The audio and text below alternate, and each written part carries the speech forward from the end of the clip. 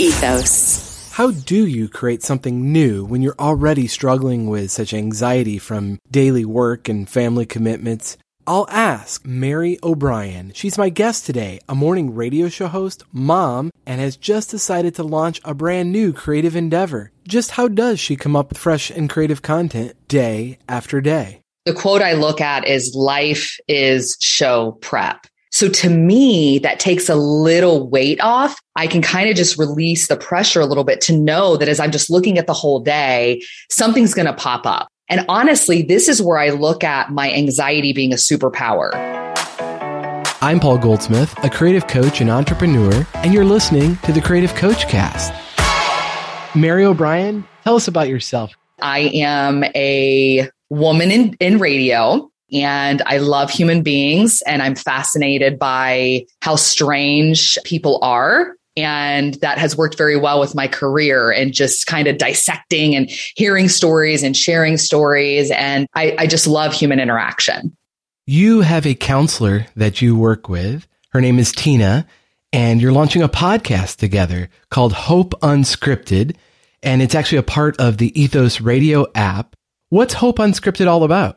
I love what I do on the radio every single day as we get to just interact with people on so many levels. We're laughing, we're crying, we're being goofy, but it's been on my heart for a long time to go one level deeper, to peel back another layer of the onion, to be able to dive in deep where, and not in a bad way, but the radio doesn't always allow an extended conversation. We have the most powerful, minute soundbite, which is amazing and changes lives and is so important. But I wanted to go deeper. I wanted more than that. So as I was dreaming and brainstorming with my old counselor, Tina Dozer, we both kind of had on our hearts this little invention and this little desire to go there and to be willing to answer and look at the really tough questions that maybe a radio station's not comfortable answering. And that's okay. But just a willingness to go there and to have people ask the questions that you're afraid to raise your hand and ask.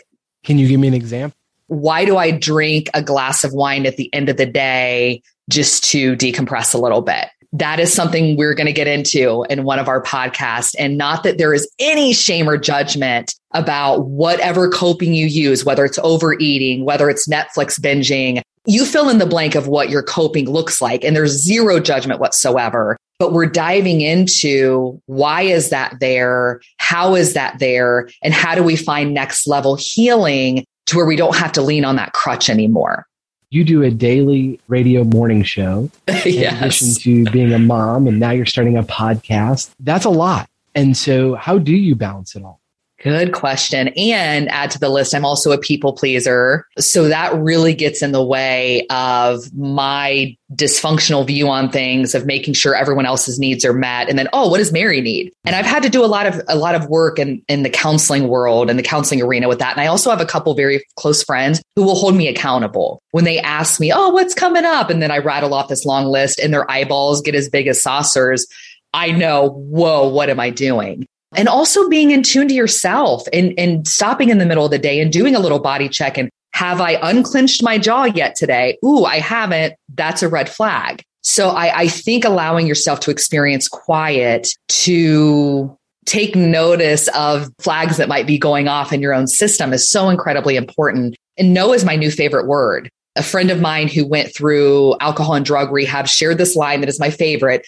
No is a complete sentence. And that is my absolute favorite. So, and knowing that someone's opinion doesn't change of me just because I say no to X, Y, or Z, whatever they're asking of me. So as much as my body fights saying no, I have to force myself to do it, to know the bandwidth that I have to get through each day.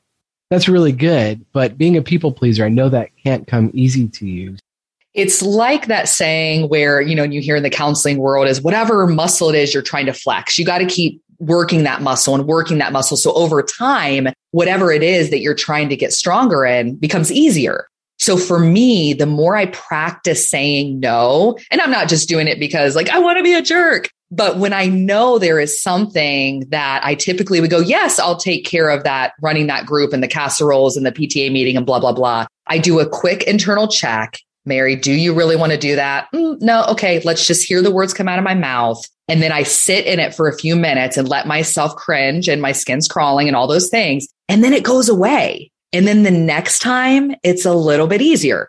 I was talking with my kids about mind, body, soul. And I really think with the mind, if you're always busy and it's just, man, information overload with scrolling your phone or just talking to people all the time and never quieting your mind, how do you even have time to think?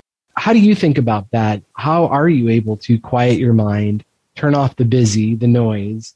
It's really hard for me. I'll be honest, finding that balance. Like I mentioned earlier, I just have a lot of energy. And also I don't like to be with my thoughts. I don't. It's very uncomfortable for me. But I also see the beauty in, as I look at evidence in my life where I've been able to go to the cabin and get away and have no Facebook, have no cell connection. God shows up in miraculous, beautiful ways. He has laid the most beautiful, not only pieces of healing, but also ideas or resolution in areas of my life that have been painful for a long time. Yeah. And so it's just a matter of prioritizing that, because I think the world is designed to distract us. And there was the recent report from Facebook. I mean, that's how they've become $1 trillion company. It's to keep us in the app. And what they figured out is applying to some of the more extreme content and the things that really gets our blood boiling is what sucks us in. So that algorithm is optimized for that. I think that it doesn't happen by a default that we get rest and are able to have quiet. We really have got to be intentional about that. Absolutely. What do you do for fun? You work a lot. You're trying to carve out time to get some rest, but what do you do for fun? As I mentioned before, I started taking piano lessons a few months ago, and that's been different for me. I grew up playing cello for years, and getting back into that has really done something beautiful in my brain. But honestly, sports has been one of the biggest themes in my life since I was 5, and I played through college. And yesterday I was throwing a football and playing basketball and running around and getting dirty and getting sweaty. And that, I think it does something for your soul. I think just tapping back into the things that helped you feel alive. I just love kind of checking out of the corporate world and just getting away and letting my body just cut loose a little bit. I love dancing. Not that I do that much, but I think that's another just fun thing that's good for our heads and our hearts and our bodies. Doing a daily morning show is a lot of work, and you've got to create a lot of content for that.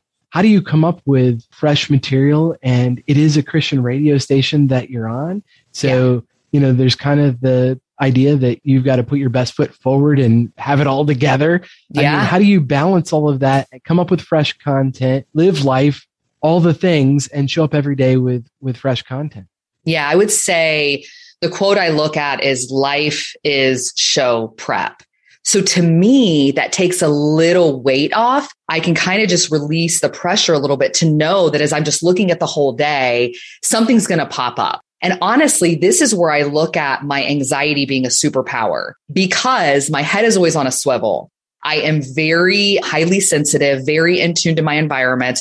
So I am constantly scanning the environment, and I'm constantly processing what's happening around me. So as I'm doing that, which I think would drive most people crazy because there's 8 bajillion thoughts going on in my head, I'll text myself a topic. I'll write down something I just heard. I'll just sit there and start processing and thinking of, okay, the break could go this way. The break could go that way. And I loved what somebody said before about us being professional observers.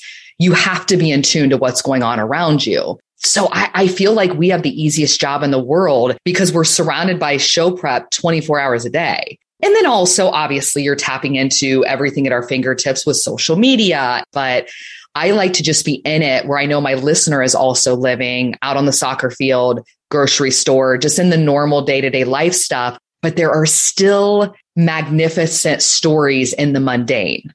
And that's what I love. It's actually quieting your mind and noticing, right? It is. Yeah. But it's weird. And I don't know, I would say quieting for me, but it just comes so natural to me because the way I'm wired. And my one friend says that when I'm with her, I'm risk management because I'm always scanning to see, is there any potential threat anywhere? Okay, that kid's over there. Where's their parent? Like I'm just the one who my brain 100 miles an hour, thinking, processing. I'm coming up with breaks for our radio show in my head. It just never stops. My brain just never stops. So that can be good, but it can also be exhausting. Right. So, you find that balance. Yeah. I have to find that balance. And a notebook is very handy just to jot things down. So I don't feel like I have to hold it in my head. And I'll send myself a text about a topic, and then I can process it later, not only on my own, but then also with my co-host to figure out how in the world are we talking about this? Well, we've talked about this before. I know a practice that's helped me is morning pages. And I think yes. You've done that too, where you just start writing all the thoughts in your head to get it out of your head into paper. What's that been like for you? Honestly, and this might be a little much, but I feel like it's a good morning vomit of just all the things that are clogging up your brain. It's insane, the stuff that pours out of your head that will get in the way of your creative process, and to be able to do not only whatever job you have, but also just ways I want to connect with my son or ways I want to do some self-care. I think it's just getting the cobwebs out first thing in the morning to just have a fresh, clean slate every day. No, I think that's real. The idea also is if every day you're vomiting the same thing, maybe you need to change your diet or do something right. About that problem that's causing you to throw up, right? I mean, really good point. So I think that's part of that is just, okay, I sort of need to deal with this thing that keeps popping up.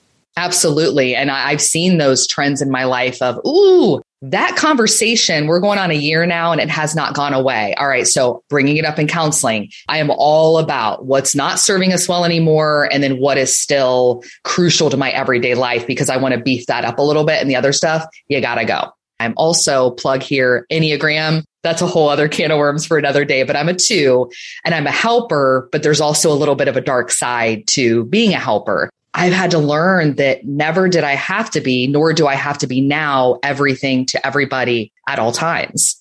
You mentioned the Enneagram. I definitely identify with that. And there's a great book that Ian Cron wrote. And he says in that book, The Road Back to You, that, you have a personality, but you are not your personality, right? And so with any yes. positive, there's a negative.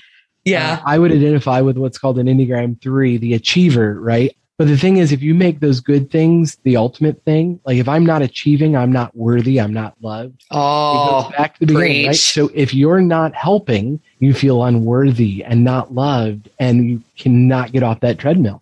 And that is exhausting. And I completely relate to that. And it's like author and speaker. I don't know if you've heard of her, Glennon Doyle. She mm-hmm. talks about, we've been given this memo that we don't have to subscribe to anymore. You can rip that thing up and throw it away and burn it. You get to create your reality. We don't have to buy into that. And that is so freeing. Yes, I agree. I mean, we're in cancel culture. And so I'm anti-canceling people, but let's cancel bad ideas and mindsets that aren't working for us, right? Love it. And I can sign up for that any day. And it starts with evaluating your own choices. How are you spending your one precious life, right? And, absolutely. And so it's like when we're in the thick of it, it does feel like we've got to do all of the accomplishments and help all of the people. At the end of our life, what is it we're going to be most looking back upon? And it's like being present for the people most important to us and actually being and giving them what they need, not necessarily trying to perform for them or, impress them in some needy way. Absolutely. And it goes back to that whole concept of mindfulness. And that friend of mine who went to rehab, and that was one of the biggest things they learned was no is a complete sentence and mindfulness. And I just started a few days ago. I was in a really bad place and just one thing after another clogging up my brain. And I started a little gratitude log. It's so corny and cheesy, but honestly, it shifted my perspective. And it wasn't about the things that I've accomplished. It was about the amazing relationships that have developed, from we went to the same college, or it was just a very simple way to set myself straight when I get too caught up in what the world says. I have to break away from that and go like, what do I need? What makes my heart feel alive? What's good for my head? And also, like you said, being present and there with the people that we love so much. So powerful. Well, I can't wait for people to hear Hope Unscripted, where you have these real conversations with Tina and talk about real problems. Yeah. So you can check it out now in the Ethos app. If you have any thoughts or questions about today's show, I would love to hear from you. Reach out on Twitter or Instagram. I'm at Paul J. Goldsmith, or you can send me a text to 559-574 3210. Thanks for listening. We'll talk to you next time.